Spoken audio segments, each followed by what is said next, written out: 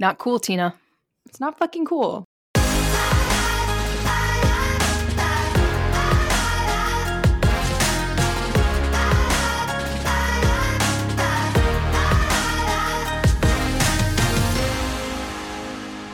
You're listening to Glee on the Rocks. Hello, welcome to Glee on the Rocks. I'm Emily. And I'm B. And we don't have Mandy with us today because we are experiencing some hilarious technical difficulties. But she is here in spirit and in a Notes app, and we will be reading off her opinions as they come, because that's how we roll around here sometimes. So this is season 4, episode 13, Diva.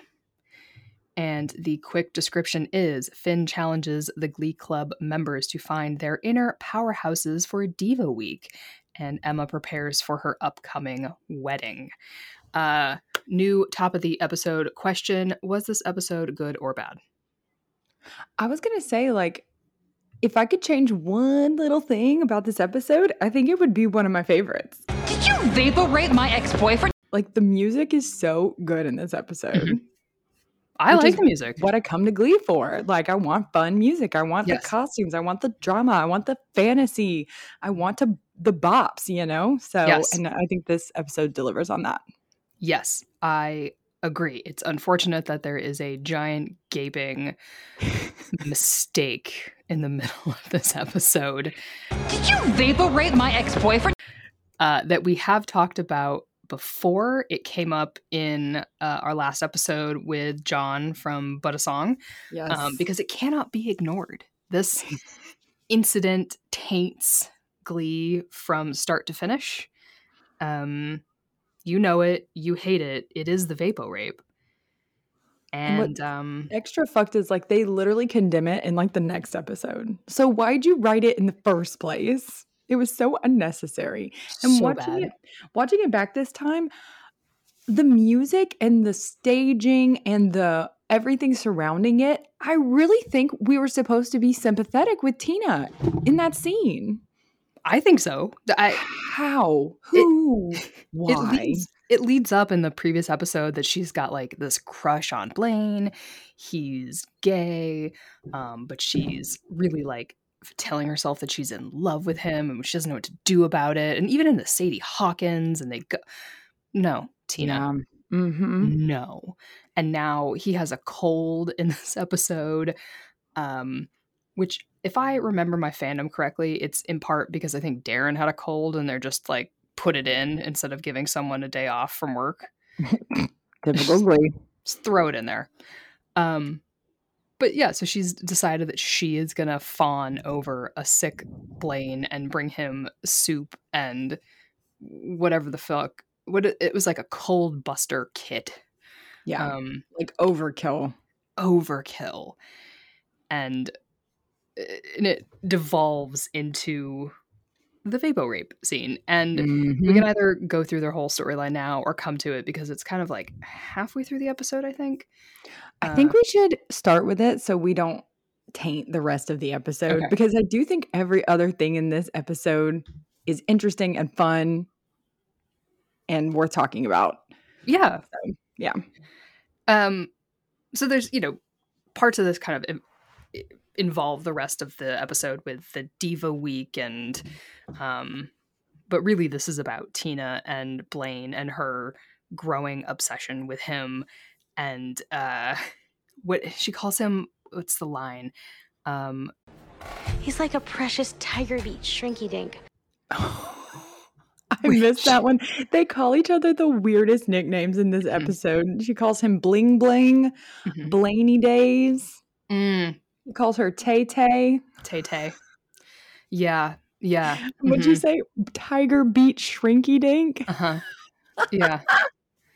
That's so before their time, though. That is the most 90s reference. Yes. When they were fetuses. Yes. Because obviously 45-year-old men wrote this. Exactly. God. That's funny, though. It's terrible. So Blaine is Tiger Beat. If you don't know what Tiger Beat was, it was a magazine on paper. Like It a came J14. J4 is J14 older or newer? I don't know. That's just the one I remember. They were probably out at the same time. Never mind. It's a teen Vogue that's worse because they don't do hard-hitting insights. Yes. And you could rip out posters of your favorite hot young celebrities of the day, mostly boys of the time, and hang them on your walls for teenage girls. Those be the ones where they'd have a little clip and it'd be like, what Justin Bieber looks for in a woman. This is Yeah. before Justin Bieber's time. Who? Leo DiCaprio. I don't know. Jonathan Taylor Thomas. There you go. Thank you. These would have all over had the place. These would have had the Got Milk ads in them. Yes. Mm-hmm. Mm-hmm. So Blaine is sick. They're performing their diva songs, but Tina is going to help him feel better. Blaine invites her over after school to find like the right song to let her inner diva out, because Tina is just like not feeling this yet. And the best part though is that his room is just like filled with pictures of him and Kurt, and just Kurt in general, even though they are still broken up, because that is who Blaine is. Yep. Is his bedroom is a shrine to Kurt, as it fucking should be. And his locker is a shrine to Kurt. Mm-hmm. And Tina somehow doesn't notice this or doesn't fucking care.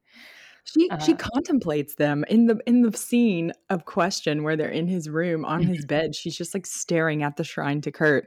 And then what gets me the most in this episode is like, sure, multiple women have been in the situation where they dated a guy and he is gay, either was closeted or, was still figuring his stuff out, whatever. I have an ex-boyfriend who's gay, famously. Now we're both gay, which is fun. But living the best lives. Living our best life. In this episode, Blaine repeatedly, over and over, she keeps like trying to get him to show interest in her or women at all. And he keeps being like, nope, don't like women. Nope, you're just my best friend, Tina. Mm-hmm. She dug her own grave. She does. He says the line, this is the episode where he calls himself a perfect gold star gay. What? We hate that.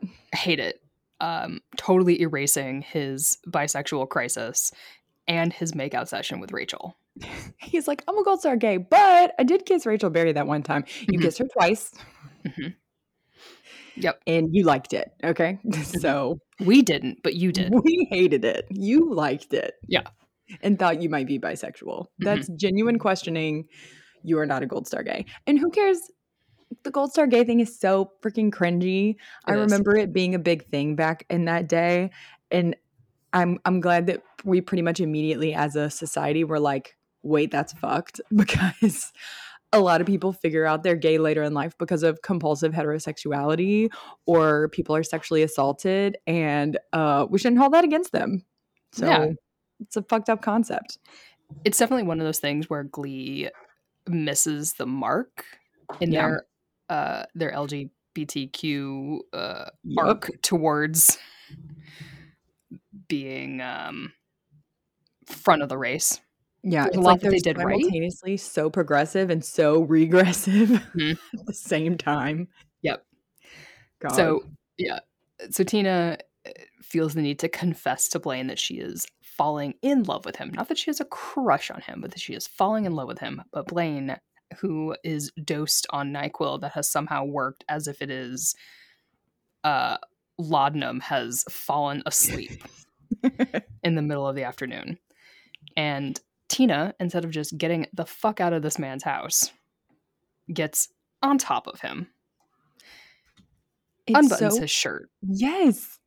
And rubs Vapor Rub on this man. Why? The framing of it is so creepy. It's not like you don't see her pick up, or at least I didn't see her pick up the Vapor Rub before she starts this whole weird sequence of unbuttoning his shirt. Mm-hmm.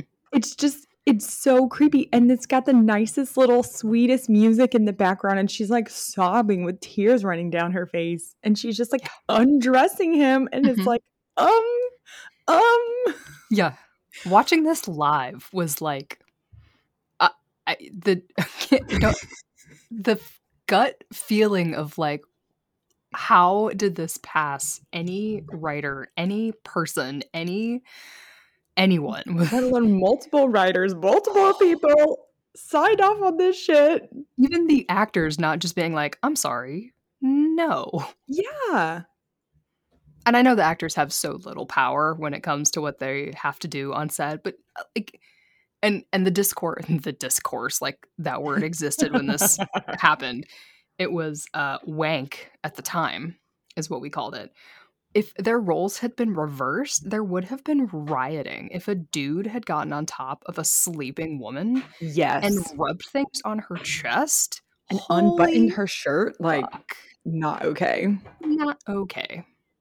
The outrage would have been insane, and justifiably so. We would not have stood for this, and yet because their genders are what they are, we were like, okay, she's in love with him and she's just doing what she's doing. Like, no. Mm-mm. No. Because I feel like the message from that scene is like, poor Tina, she's still taking care of him, even though he rejected her. Even though he didn't reject her, he was asleep. Yeah. And right before she confesses that she is in love with him, she once again tries to bait him about like, hey, would you ever see yourself with a woman? And he summarily says no. Like there is no room for debate. He is like, no, I do not see myself with a woman. I am gay. And like, I appreciate you aesthetically. Yeah. He says the thing about like, I find their women's bodies beautiful, but I'm not attracted to them or something like that. Yes. Like this whole episode, like he's saying one thing and her little brain is just filtering it to something completely different. Mm-hmm. And like, I get like still, she could have like put a blanket over him or just like put her hand on his forehead, even kissed his forehead. You know, you like check people's fevers like that. That would have been like on the sweeter side. She could have been sobbing while she did that. Fine. It's the unbuttoning and the straddling that are not okay. Mm-hmm.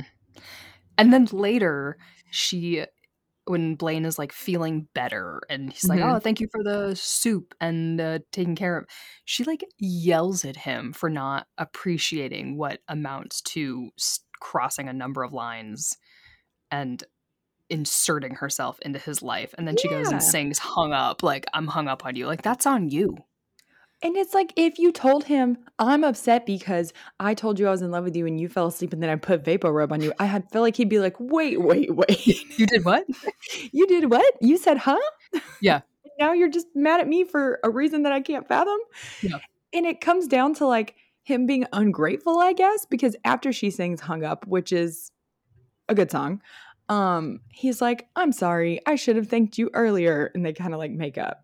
And she still thinks that she has a chance. Right. She learned nothing. Learned nothing. God. And like, you can thank someone for bringing you soup when you're sick and not having to accept their feelings for you. They don't coincide. Yeah, like if you were bringing him the soup and the medicine to ingratiate yourself to him, you already fucked up. Like you should do nice things because you want to do nice things and not expect someone to act or say a certain thing in return. Yep. Especially if this is your quote unquote best friend. Not cool, Tina. It's not fucking cool. And it sucks that she finally gets a whole ass storyline and it's this one. Like literally just they're making it worse. Like just let Tina sway in the background if you're going to fuck with her like this. This is character assassination. Yeah. Oh, thank you for this storyline. I don't want it. Thanks, I hate it. Exactly. Oh, thanks for all this. Take it back. Oh, God. I would like a redo where she's a whole ass person and not just clinging to a gay man.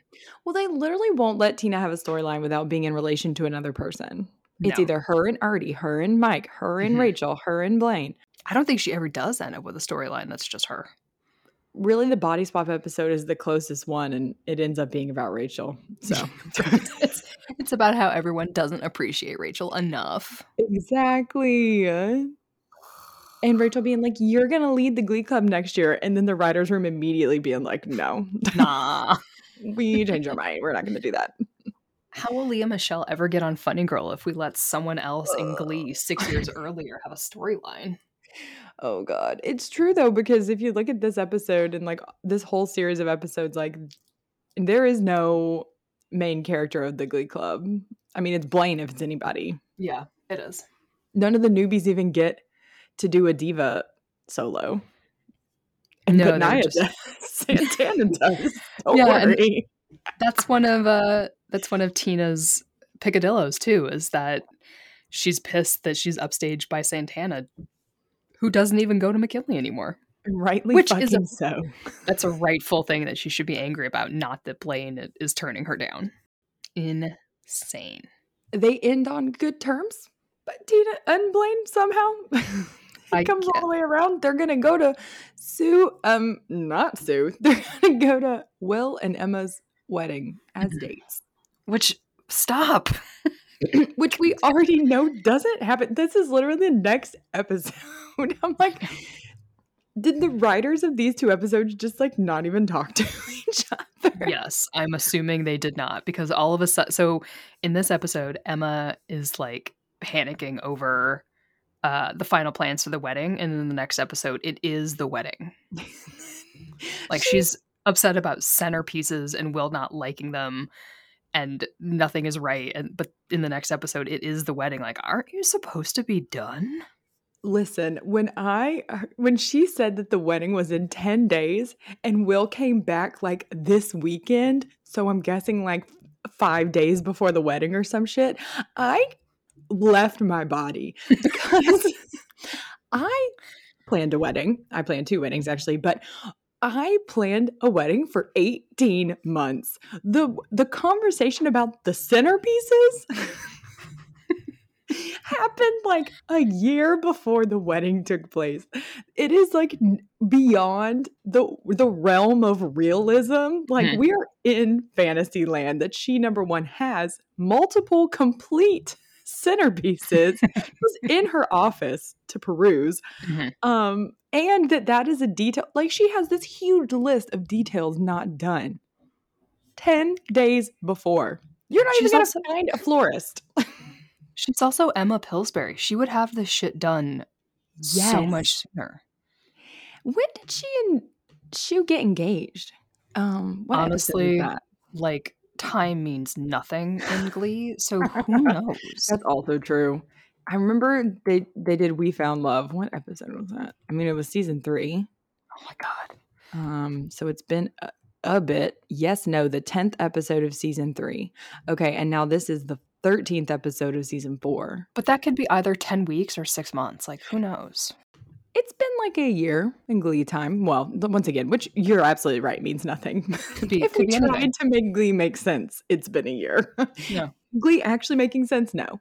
Mm-mm. But yeah, Shu left her high and fucking dry. Just went to his little Mhm. Arts Alliance thing, and his only accomplishment was he got the cut from 50% down to 35%. That's all he had to show Congratulations. for it. He sent his fiance into a mental breakdown, and all he has to show for it is 15% less of a cut. Yes. Like, it's He not even sucks. funny, it's sad. Yeah. He sucks. He fucking sucks. We know this. And so, as Emma's freaking out, Finn is the only person there for her because I guess, one Glee Club, I was going to say captain. That's not the right word. One Glee Club advisor is the same as any other Glee Club advisor, I guess. We'll take Captain. Why not? Captain? Captain? Captain. And Finn ends up like involving her with the Diva Week, but he also ends up like giving his opinion on a centerpiece, which then Will hates. I kind of like this whole Finn versus Will thing they kind of set up here. I do too. I think it's fun. I do too, because it's like a 40-year-old versus a 19-year-old. Yes, that's exactly what I was about to say. But their maturity level is about the same. It's about the same. I really, as soon as they put that sweater on Corey Monteith, he really aged up. Well, because he looks like his normal age. Exactly. And Will has always been so immature with his stupid rapping Yeah. and stuff. So like they really Although now that we know that the original Mr. Schuster was supposed to be Justin Timberlake, shut up. now imagine this scene.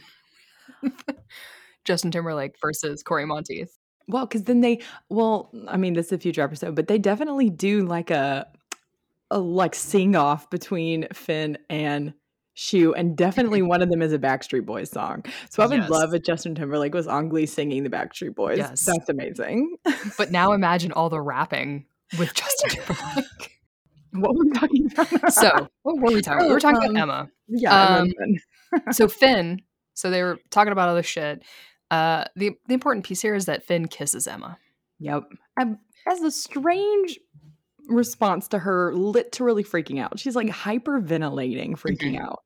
It's never something that I've done to someone else when they've panicked, but that's me. Like I could see like hugging her or like shaking her or like something physical. Like I could definitely see something physical, but kissing, weird choice. Yeah, especially he's so much younger. I know. That's what gets me too. I'm like, he's still calling her Miss Pillsbury. Like they haven't even gotten to the whole like, please call me Emma. Like we're colleagues now. No, he still calls her Miss Pillsbury. So I'm like, this is your student. Yeah, it's interesting. There are two odd choices about relationships. Yeah, here between Tina and Finn, and maybe they need to sit down and think about this in the Celibacy Club.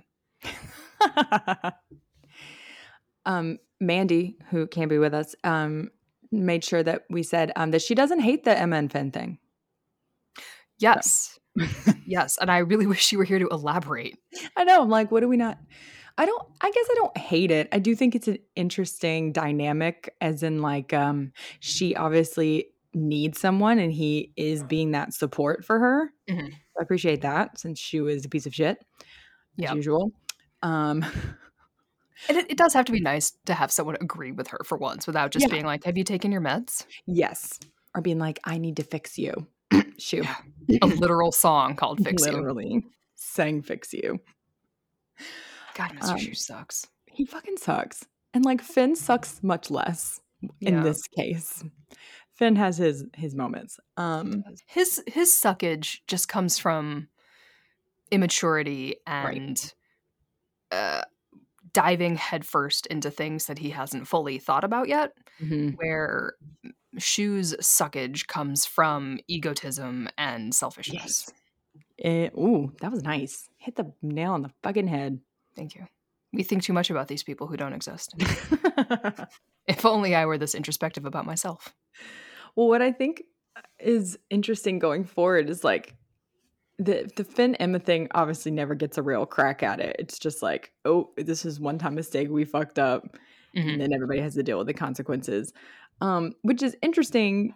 Well, I guess the age gap is why they did it. I don't know. But I was just going to say, everybody in the Glee Club fucking dated each other, and they stayed in the Glee Club together. So why not give Finn and Emma a little side thing? Yeah. I think they should have done it.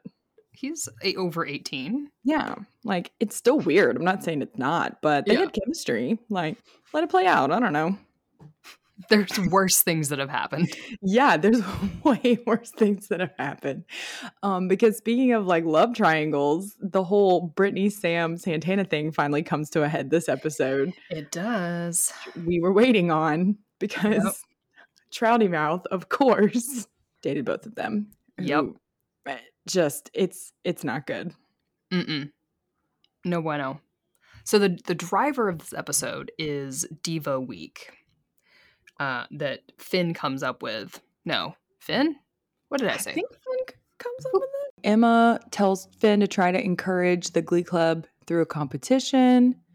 I guess they do it together, and then they together announce that it's going to be Diva Week. Okay, great. Yeah. So, you know, they want the Glee Club members, which I won't miss having to say Glee Club. I can't. There's too many.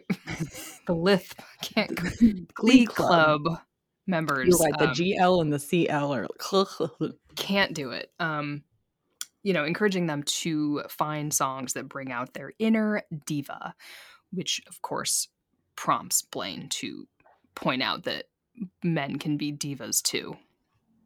As if that was like up for debate. And he has to say it like no one is listening to him. Poor Blaine. He's like, no. Guys can be divas. Like he's so. Like, we know, buddy. We've seen you. It's like I need someone to validate me. Pay attention to me. But they're also using this to get into like the right mindset for regionals because they can't forget that regionals is coming, or they have to remind the audience. And apparently regionals is so different from sectionals. Sure. Yeah, exactly. The kids obviously have to debate who the biggest diva is, where everyone is proclaiming that they are the biggest diva. Given that Rachel isn't there, I don't know. Rachel and Mercedes aren't there, so like no one is. I don't like. How are they arguing over this? There's no one left who's a diva. It's like, right, they all just kind of tap into an alter ego. I would say Unique is probably the most like diva on a daily basis. Yeah. So everybody's like, I'm the biggest diva. They break into the song Diva with Blaine, Brittany, Tina, and Unique, complete with Marley. Marley. You don't see her much. So. Yes, poor thing. Insane costume changes. Yes. But it's a nice song.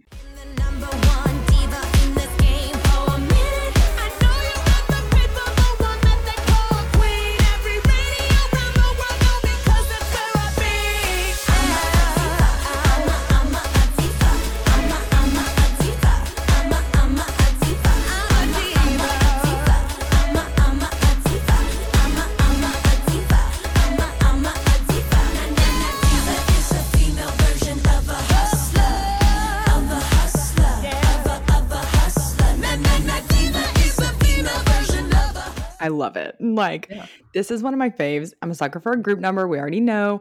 I think that the Diva is an improvement over the original song, Beehive Don't Come After Me. But the original Diva Beyonce song is a forgettable Beyonce song.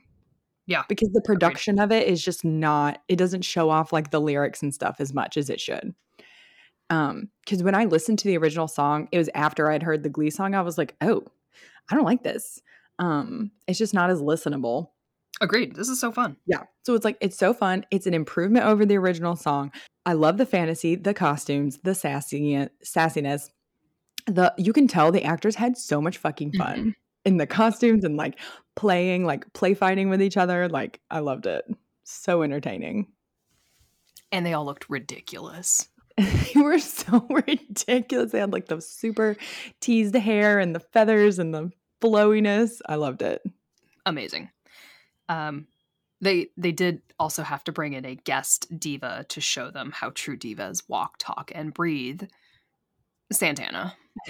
Which is crazy because they bring her in after Blaine already did his diva solo. And I was like, you need the example after? Yeah, no, I think, Blaine is first. Blaine does Don't Stop Me Now, which does sound great. I mean, you can't get any better than this. Like, this is what I want Darren to be doing. Like, fuck a Katy Perry song. Let him do Queen. Yes, the outfit and the dancing and the piano and it's so good. It really is. Sometimes it's hard to like say nice things about Darren, but they put him in weird situations. Like, yes. Singing live a song to, anyways, no, I'm not going to bring it up. I'm not going to bring it up. The Blob. More additions to The Blob. Yes, it's coming. But Don't Stop Me Now is lovely. And again, he was sick during this and still, I think in one of the behind the scenes one, he's like, oh, I've got like 102 fever or some shit, but rocks it. So and he's fucking amazing. Wow. Don't tell him that we said it, but like, it's good. It's a secret between only us and all of our listeners. Yeah. Yes.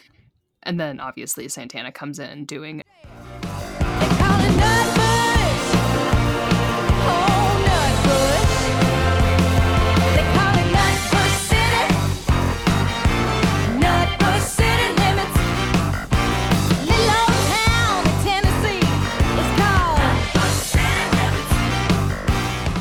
Nutbush City Limits. Nutbush. Love that Again, song. I think an improvement on the song. Yes, I love this agreed. version. It's It's so so good. big. It sounds so good. God, Naya just has the most beautiful voice. I know. Every time she sang in this episode, I was like, God, gone too soon. Like, she just Yeah. has the freaking pipes. And she's such a good dancer and entertainer. Like, it's I so fun. know. Yeah. It really is. This is a fun one to watch, and I tend to listen to this one on like Yes. Spotify. Yeah. Like, I would like play this for fun. Mhm.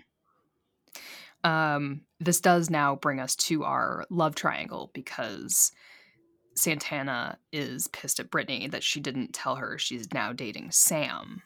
And Brittany tries to act like, Santana, why didn't you tell me you were in town? Like, she has something to be mad about. And then Santana's like, you don't have anything to be mad about. I am mad that Mhm. you are dating my ex-boyfriend. Yeah. Yeah. Who, like, is mess. that really an ex-boyfriend situation with Sam and Right? Santana? I don't know. Like, That seemed a little. because she was still dating Brittany on the side when she was with Sam. Mhm. That's what I thought. And then she and Yeah. Brittany got together officially, like, right after that. Yep. I think that That's timeline's correct. Yeah. I think so, because Santana thinks Brittany is dating Sam as like revenge, Right.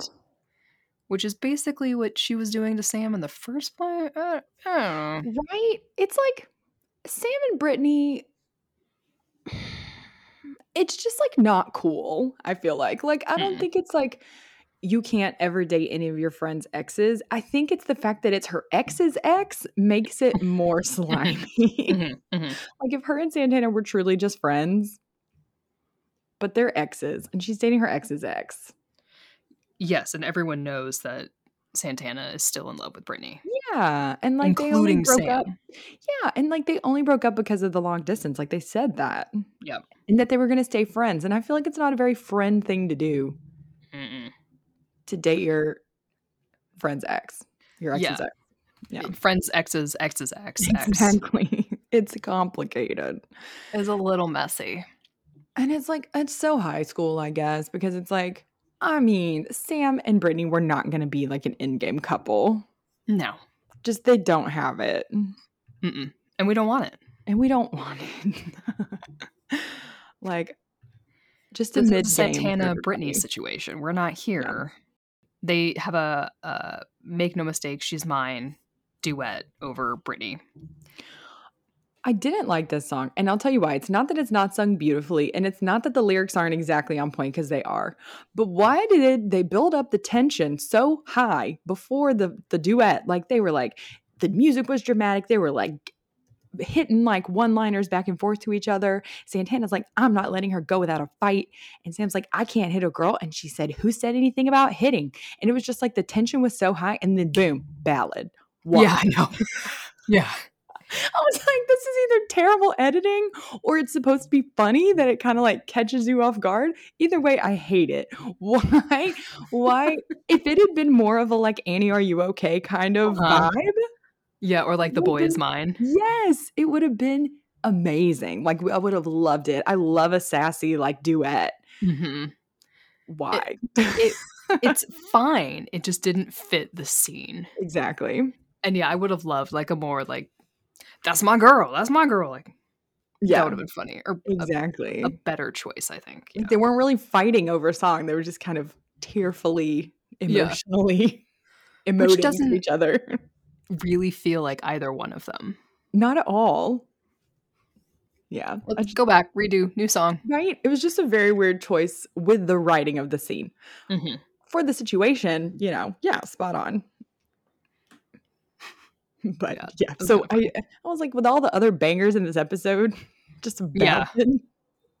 Just a sweet little ballad here. Yeah. Do over, do it again. I guess they thought that the chemistry would be too much if they did like an Annie, Are You Okay again? Because right. Oh my God, the song is called Smooth Criminal. I'm an idiot. All I remember is that. Annie. The harmony. Oh, Jesus. People were too into the gay man and the lesbian. Exactly. Like, couldn't do it again. When that happened, they were like, wow, they have so much chemistry for being a gay man and a lesbian. We can't do that again. I'll watch that one any day. Any day. I do multiple times. Yeah. Well, I think. Oh, well, I mean, Santana's storyline kind of continues with Coach Sue. Yes. One, calling out the Glee Club members for just showing the fuck up at McKinley after graduation.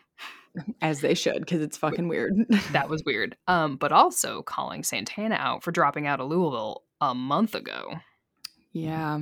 And paying, I guess, the Cardinals to come dance. And one of them, Elaine, to pretend to be her girlfriend. Yeah. Yikes. That's a new low for A Santana. whole lot of lakes. Yikes. Not legs. Yikes. Brittany tells Santana that that Santana needs something like bigger and better than Lima. I do think it's interesting that Sue kind of offered for Santana to come help her direct the Cheerios, just because I think then it would have been like Santana versus Finn, and they have some interesting hate chemistry as they have in the past multiple times. And so obviously they didn't want to go in that direction. And I'm happy Santana ends up in New York, but like I was like, oh, yeah, it'd be like Sue versus Shoot, and then you have Santana versus Finn as like their mini-me's. Fascinating. Yes. I think that could have been very cool, especially if it phased out Shoe. Yeah, exactly. Yeah, that could have been super cool because those two actors had really cool chemistry. They did. Yeah. Coulda, shoulda, woulda. That's okay. Coulda, shoulda, woulda. But instead, we get Santana singing Girl on Fire as she transitions into New York. Which is so good. Such a great Baller. song. It really is. I loved it. Just incredible. That voice. Just take a moment for Naya's voice on that one. That's right. Just hold that thought. Hold that memory. I think sassy ponytail. I'm like, yes, queen, go. Although it is always like Lima. Yeah, just walk out of Lima up into the subway. So good.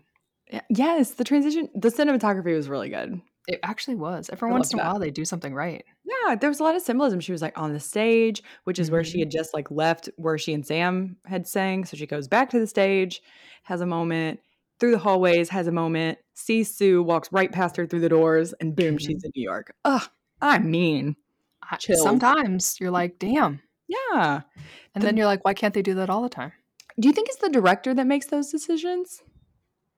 Part of it's probably in the script. Okay. Yeah. Well, because the director actually won an Emmy for directing this episode. Or was nominated. Wait. Good for them. It was Paris Barclay. Oh, he's good. Yeah. Oh, he was. Okay, so Paris Barclay was nominated at the 65th Primetime Emmy Awards for Outstanding Directing for a Comedy Series for this episode. Amazing. That's so cool. I think he did a really great job. Yeah. Well, I guess Santana heading into New York brings us to the New York section of this episode. Oh, Kurt and Rachel. Kurt and Rachel.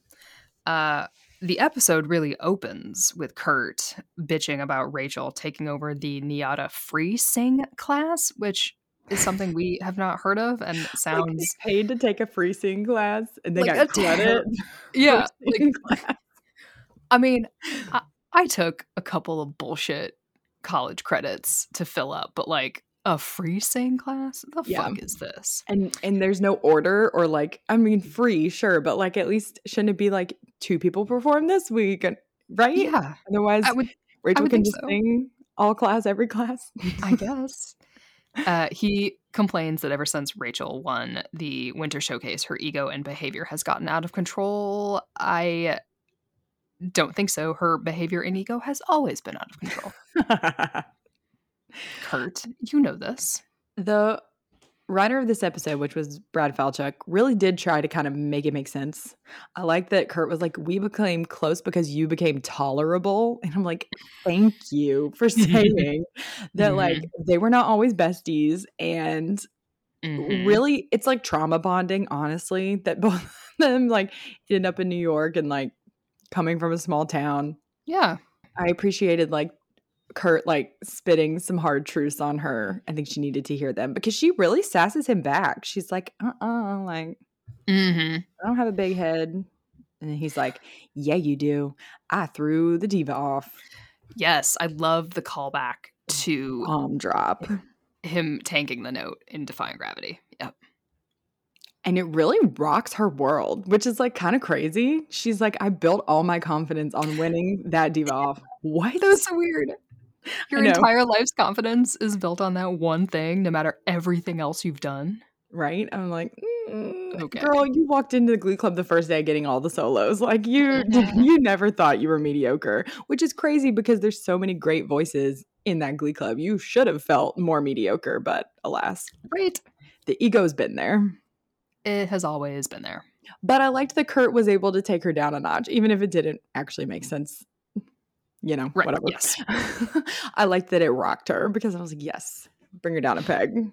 That's what she needs. It's time. Yeah. You can't just like go through life with like no humility. Well, she has been. People just hate you. Except for the sycophants. Kurt 2.0 and Kurt 3.0. Yes, these funny little Kurt 2.0 and 3.0 side characters who just worship a queen bee. It was like Mean Girls. Mm-hmm. Yeah. And then this is the episode, which I guess now for us, the timing is good because it says Broadway.com is saying that the long rumored revival of Funny Girl is finally happening this season. And we dropped the hint. It's happening. It's happening. So the new Kurtz want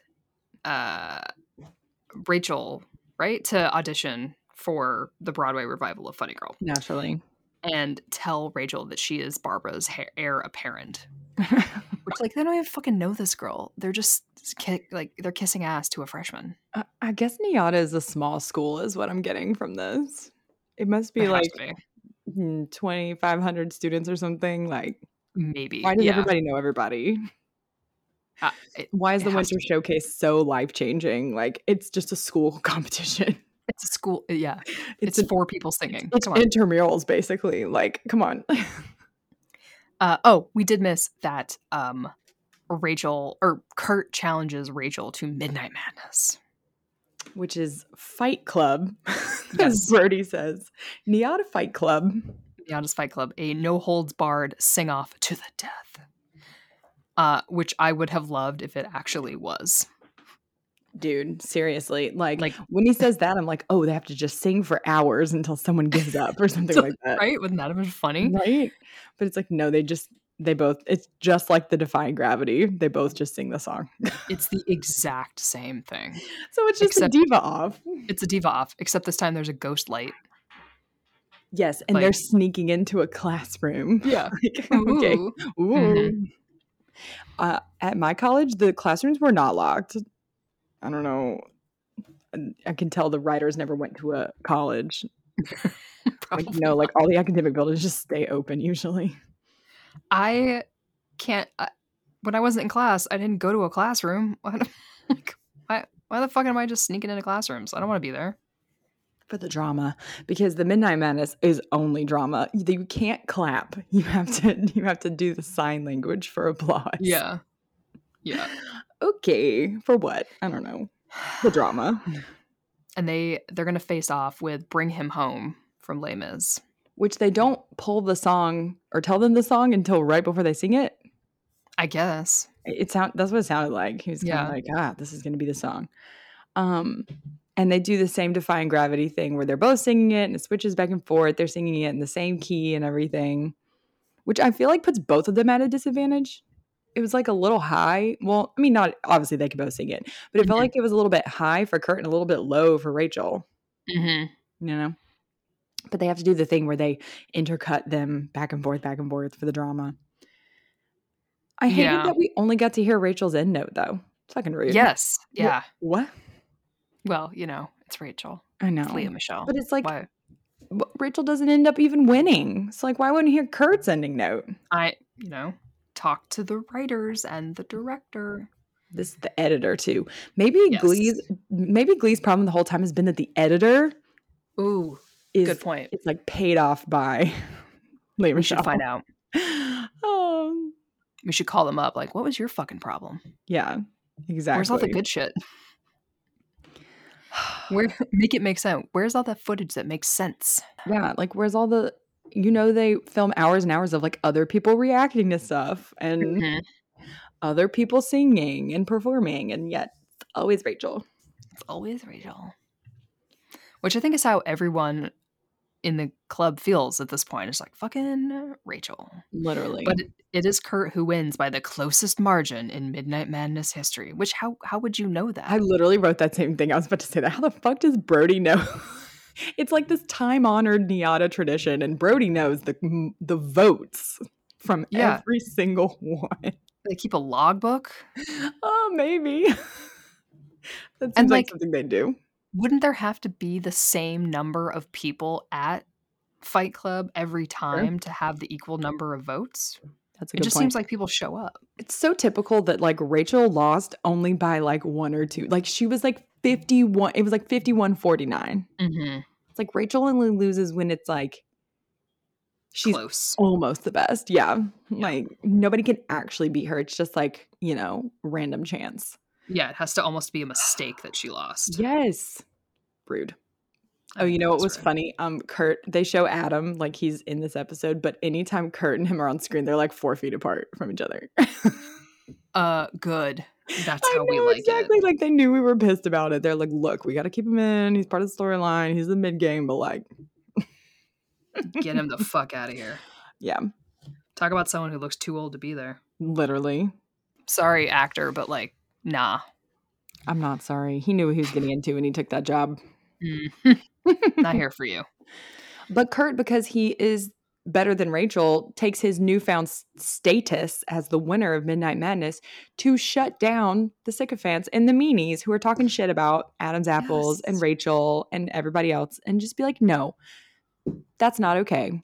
Finally. Just, Finally doing something. yeah, just such a benevolent king. And then, of course, Rachel goes into her dark place. Right. She's like, oh, I've lost, and now what even is my life? And I'm so terrible, which is hilarious because she won the Winter Showcase. Yeah. Which was in front of the whole school and the school administration and had multiple people, and it was invite only. Okay. And then she goes to one Midnight Madness. Unsanctioned. with just random students. Not real. Like, no one knows who won and who doesn't, even though Brody's like, yeah, it's like a huge deal if you win or if you don't. How does everyone know? There's like maybe 50 people in the room. Just like, and this just breaks her. Yeah. So much so that Kurt sees her in the hallway and it's like, Rachel, let's sign up to audition for Funny Girl. And she says, go without me, Kurt. You'd be a great Fanny Bryce. Yeah. Yeah. He would, though. He would, but what the fuck? I know. She can't handle the smallest bit of disappointment. Literally. He has to go. He has to be the one after he won fair and square. And he came to her as a friend to tell her that she needed to change. Had to be the one to go stroke her ego and tell her that she's special so that she would snap out of her depression. Yeah. I don't like any of that. I fucking suck. No, because once again, someone else has to sit there and be like, no, it's okay. You're special too. Literally. Never mind that I did something good. Let me push aside my moment of triumph to make you feel better. Yes. Mm-hmm. It's garbage. And that's it's their always whole garbage. friendship dynamic. Yes, always. And always has been. And like Rachel once in a while has to be the one to go like pump Kurt up once in a while. But most of it is just Kurt telling Rachel like, it's okay, you're special. Mm-hmm. He literally uses like that same shit they're always saying when like, you're Rachel Berry. No one else can do what you do. But they highly can. doubt that. They I can highly do it.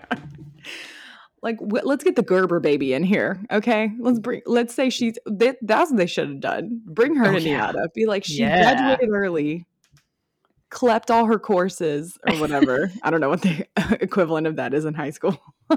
And she's, I got an early admit to NYADA. That's what I want. Take Rachel down a peg. I got in early and I'm a year ahead. Yes. I got a bunch of dual enrollment credits. And I'm a TA somehow. Yes.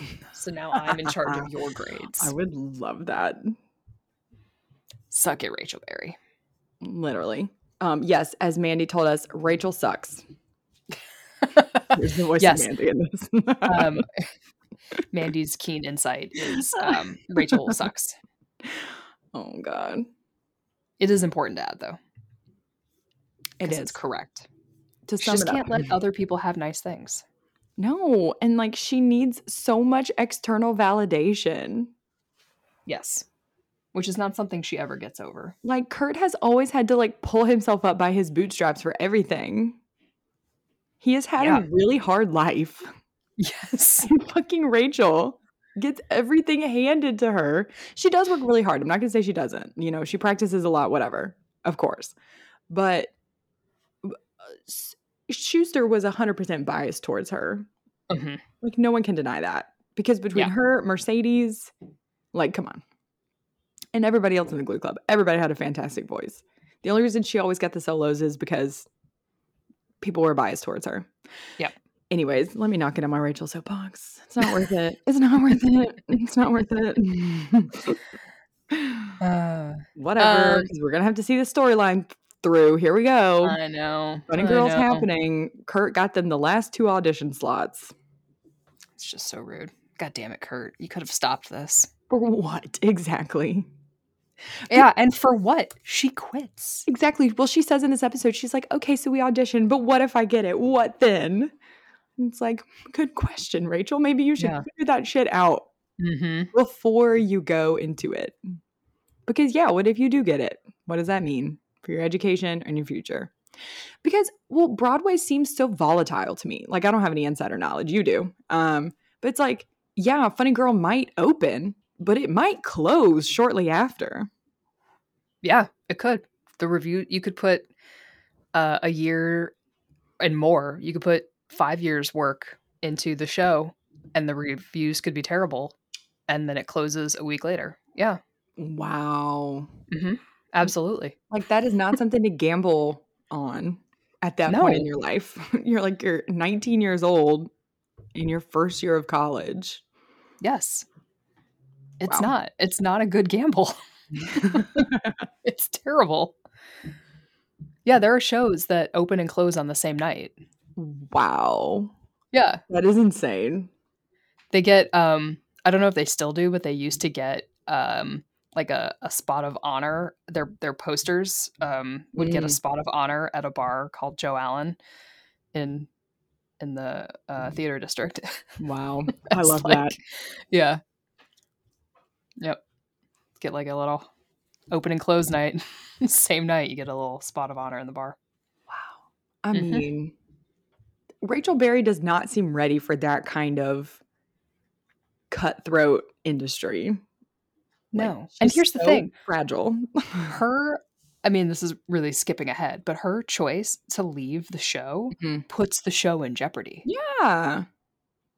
And like, honestly, I'm not totally sure how she breaks her contract like that. Because you're under contract as an actor with Actors Equity and your production. So like, I don't really know how she does that. There's another thing Ryan Murphy has never done: star in a Broadway musical. He would never know. No, but I think he's produced them now. Although at the time, I don't think he had. So like, maybe he's learned. But I mean, unless you're fucking the big names, you don't get to just walk away. Yeah. Well, I remember an actor once, I don't remember which actor, but talking about how like being number one on the call sheet is like a responsibility. Like, it's like, I'm not just some movie star in here like expecting people to dote on me. Like, I am responsible for the mood on set and like the job security of the people on set and like all the stuff. And I was like, whoa, that is not something Rachel Berry has any concept of. That like being the best also means that you have a responsibility, not just that you get to coast on being the best. Yeah, I mean, number one on call sheet is you're the lead, you're the principal. Yeah. And then you immediately fuck that up and leave it for whatever other shiny thing comes across. Yeah, the fact that she just leaves is the part that kills me every time. It's like, you just fucking leave all those other people who are part of this show. You just ditch. You ding dong ditch. Insane. I like to think in the Gleeverse funny girl, Beanie Feldstein is the funny girl after her. The painting Yes. after her. 100%. Oh. Amazing. All right. Well, do we have any other comments about Diva? I'm a diva. I'm a diva. I think I'm gonna go listen to that song on repeat. The only other thing I had was that the sycophants call Kurt Taylor the Latte Boy, which I was like, why do I know that song? And looked it up, and Kristen Chenoweth sings it. So I was like, wow, what a one of those like super meta Amazing. like references. I don't think I have any other comments. Just our faves, I guess. Just the faves. I think I have to give it to Nutbush.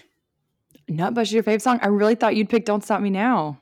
I want to, but I feel like I just gravitate towards Blaine songs Right. by nature of them being Blaine songs. Naturally. And I feel like I probably listen to Nutbush City Limits more, That's true.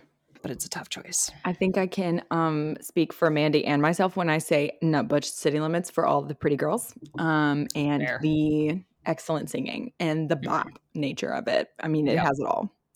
It does. And it's such a one-off song. Yeah. Like, only Naya has the power Mhm. to make a song that should be a throwaway in the middle of the episode into something iconic. Kevin McScale. Was he in here? Was he here? Kevin in it? He had like one line. Tina was like, Artie, will you excuse us? And he was like, what? I think that was his one line. So, I don't know, 0.25 Kevins. Yeah, pretty much. He was there, I think. Yeah. He got his paycheck. Why didn't he get to be a diva? Ugh. Guys can be divas. Because the show sucks. Yeah, exactly. Pain Cowards. X? Cowards. That's why. That's why. What's the next question? Sorry. Pain Dex. Pain Dex. Not too painful. Well, Kurt was with Adam, but like neither of them referenced each other. Mm-hmm. Really. But there Like a was the one- shrine to Kurt. There was a shrine to Kurt. But he didn't say anything like, God, I miss him. Like he was just kind of like, Maybe like a 1 just because the shrine was there as a reminder. Yeah. Would that be a 2? 2 out of 10? Or Is it you out think of it's just 10? 1 out of 10? Like low grade, very low grade pain. Just like a low grade. Okay. I'm down for that. Because, yeah, it didn't really hurt me. Like, Kurt with Adam, they were 4 feet apart, whatever. Yeah. Blaine with Tina, clearly he's like, Tina, I'm never going to like you. She's not hearing the message. So, She's not hearing it. yeah. She's not hearing it.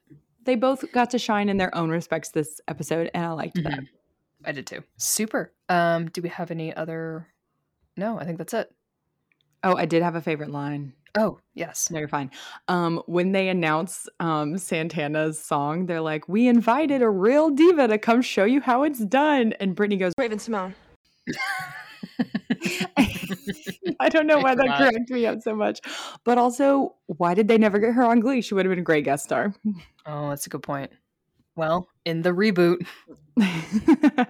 Time for the reboots. Yeah, Raven Simone is in my Glee reboot, that's for sure. I don't have a favorite line, I don't think. Maybe just the guys can be divas. Yes. Just for the line read of it. And the head. Yeah, the head Wiggle. like wiggle. Guys can be divas. Yeah, I think that's gotta be it. Okay, well I guess that is our episode. Next up is I Do, and we have a guest. Can't wait for that one. I'm super excited. Yes, thank you for listening. You can find us on the internet at Glee on the Rocks. We have started a subscription on Anchor/Spotify. So if you join the subscription, you can get access to our bonus content mini episodes where we talk about behind the scenes Glee stuff, non-Glee stuff, fandom stuff that crosses our minds at 2:00 in the morning and we want to put it down in a mini episode. And fun, my wife and I actually did a mini episode and we did it on video. So if video podcasts are your thing or not, I think there's also audio, but you know, a little treat for our subscribers. No, it's just video. There's no sound. There's no sound. Well, I'm in standalone cute audio people. file, but that's funny. Yeah, It's you just can two cute people either looking. watch the video or you can like, you know, play the video, but like put your phone face down, that's fine too. Yeah. Then it's a podcast. But yeah, we had a lot of fun. I did quiz my wife on some things. We did Name That Newbie from season 4. She did better than I thought. And then we did Glee or Fever Dream, where I came up with like 2 plot lines. One was a real Glee plot line and one was one I made up. But she was too smart. She outsmarted me. But we had a good time. So I hope Honestly, I don't know that I could do that one at this point. I'd be like, no, that totally happens. I know. Well, if I went into like fan fiction and got some things, then I'd really trick you guys. I'd have to write it in a way that Yep. Kurt saying, "Oh my gaga," truth or fiction? I don't know anymore. No, that's don't know fiction. anymore. That's fandom. No, we made that up. Carol being a nurse, Glee or Fever Dream? Oh shit. I know. I don't even know Fever anymore. dream. Yeah, we just made that up. Collective hallucination. Mm-hmm. But yeah, so check that out. We love you guys. And that's what you missed on Gleeva. You've been listening to Glee on the Rocks, I'm a not podcast by a OTR Gleeva. Productions.